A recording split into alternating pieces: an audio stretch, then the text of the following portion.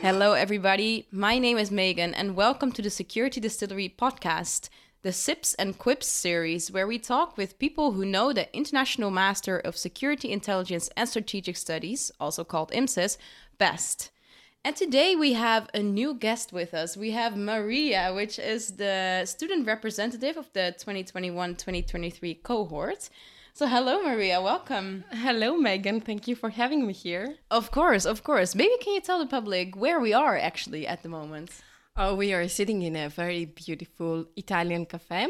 It's called La Vie en Rose, and it's in the city center of Trento. It has very beautiful paintings here and a very nice cappuccino. A very nice cappuccino. Because, yeah, at the moment we are studying at the University of Trento, but actually almost already done. It's almost already summer holiday. Oh, yeah, time flies. Time flies, exactly. So, yeah, welcome, Maria. Thank you for joining us. Before we start, can you maybe just introduce yourself to the public? Tell us where you're from, what did you do before IMSIS, and why did you choose to study IMSIS? So I am from Greece. I studied primary school education for my bachelor, and then I did a master on social issues of education. And my dissertation was about education and political violence.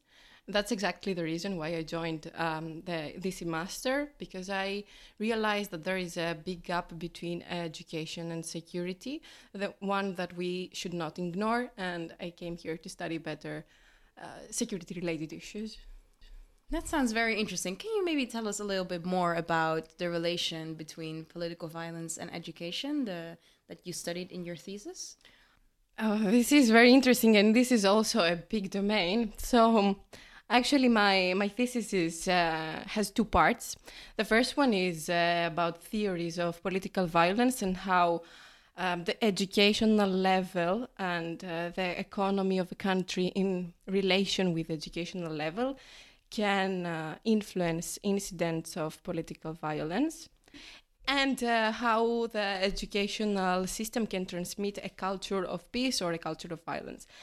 And then the second part was research on the field. I interviewed 30 teachers of public primary schools in Greece to tell me how they see the educational system and if in the end it facilitates the educational learning as a deliberative process or not. And in your research, did you focus on Greece or any other parts of the world? I focused in Greece because the research on the field was about Greece, and specifically from primary school teachers that work in public schools in the municipality of Thessaloniki. So it was it was a case study actually.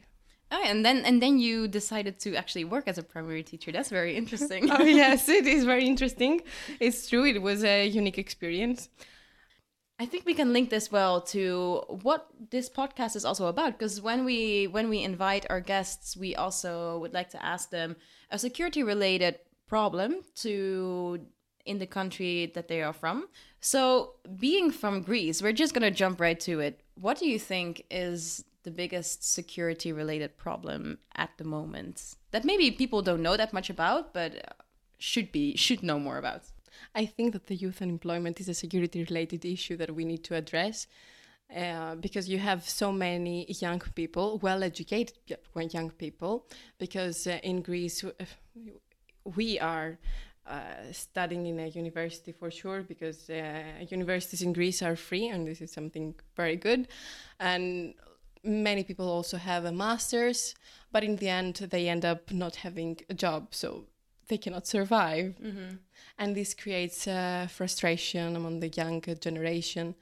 And also these people that in the end find a work, the basic salary is very low, so they cannot sustain themselves, at least not as much as they would like. And what is happening right now in the Greek society? Are just many people unemployed? Do people maybe look for jobs abroad? Yes, the unemployment rate in Greece is very high, but the majority of the young people that are well educated, as I told you, are leaving the country because it is a very used phenomenon of going to work in other European countries. For example, there are many, many doctors that studied in Greece and then they went to Germany to work because they could give them jobs that they were well paid and everything. And would you say maybe you're one of these people being in Italy at the moment? For now, I'm studying, but you don't know about the future. Maybe. Maybe yes. Yeah, yeah. And you know, brain drain has its disadvantages, its negative effects, because you have a country that invests in educating youth, and then you cannot keep these people in the territory of Greece and make them productive for the Greek society and for the Greek economy. You just prepare them to work and be productive for another country. Yeah, and I think this is a problem that maybe it's more related to soft security instead of this hard traditional security that maybe we study more about in this master and people think about what they think about when they think of security. For sure. You know, this is a prejudice that security is only about military or police. I think that security is mainly of all the other things as culture, education, economy, and diplomacy. Do you think this problem right now in the Greek society got worse after the financial crisis? Oh, for sure. Yeah. For sure. And don't even think that the financial crisis is over in Greece. It's not. I mean, the economy is getting better because we have more foreign investments, but the Greek people is not that they are living better than they used to live. Actually, the basic salary is even worse than it was 10 years ago. And do you think this is also linked to political violence in the Greek society? Do you actually see political violence as a result of this brain drain?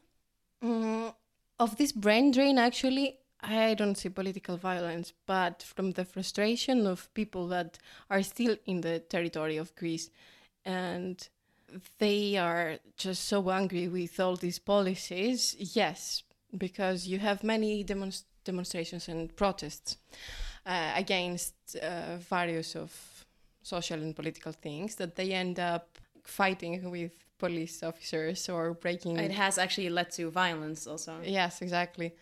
Or breaking marbles in the city center of Athens.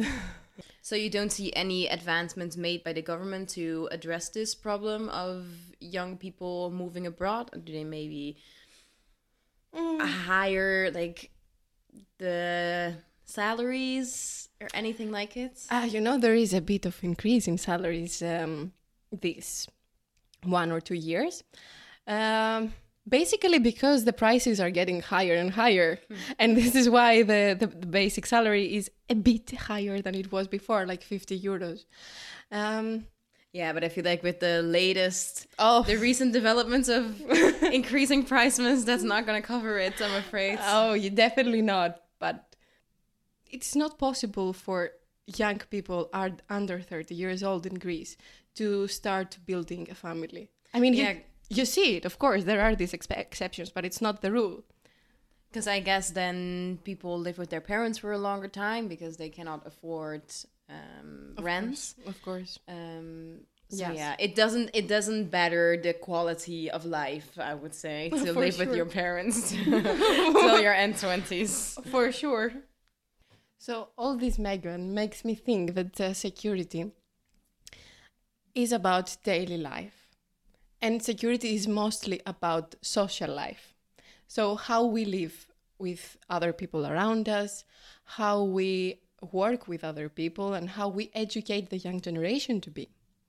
Yeah, no, I understand, because security is not only about being safe, it's also about feeling safe and feeling well in your own body and in your daily life. It's very important for the population of a country to be able to sustain themselves and be able to live the life they want to. I think that's... To reach self-fulfillment, Megan?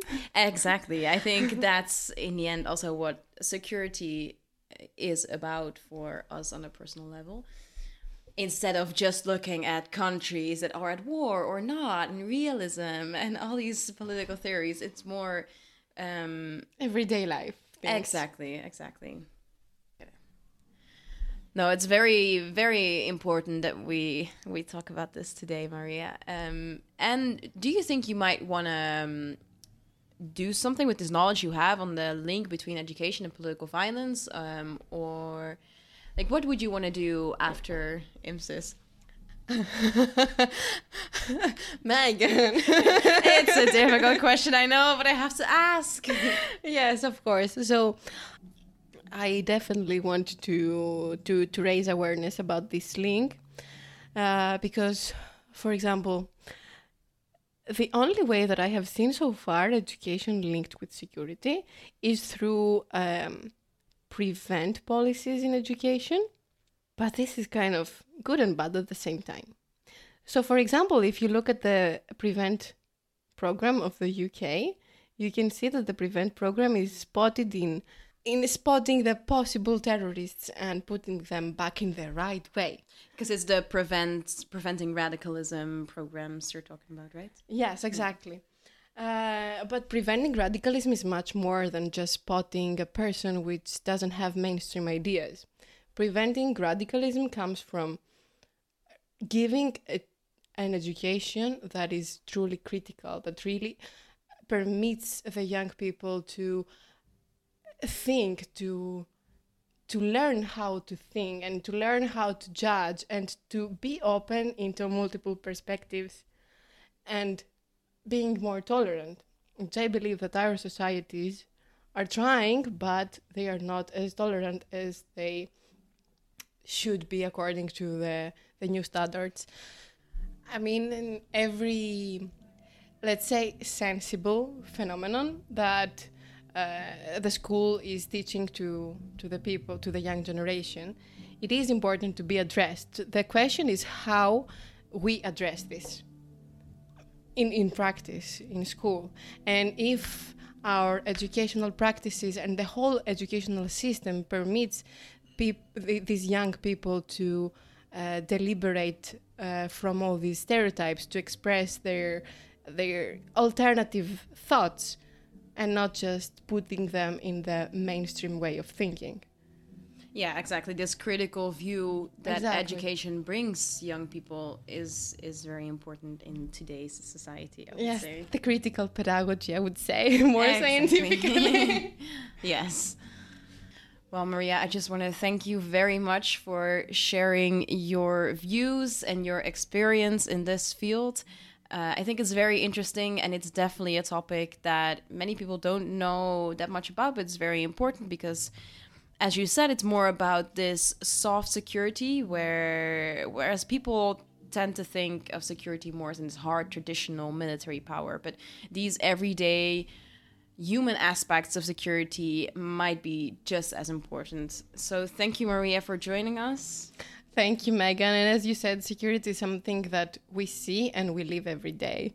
Yes. So let's enjoy our cappuccinos now in this beautiful yes. cafe. So let's chin chin. Oh no, Megan. We cannot chin-chin with a cappuccino. In Greece, we have a prejustice. Oh yes, a prejustice that you cannot chin-chin with a coffee. It's a bad luck. Okay, I'm sorry. But if we would hypothetically, what would we say in what is cheers in Greek? Yamas. Yamas. Okay, well, we will do it another day over a nice aperol on the terrace in Trento. But for now, let's enjoy our amazing cappuccino. So thank you, Maria. And thank you to the public for tuning in. And we will see you hopefully next time. Thank you, Megan, and thank you, everyone. Next time, then. Bye-bye. Ciao. Bye. Arrivederci. Arrivederci.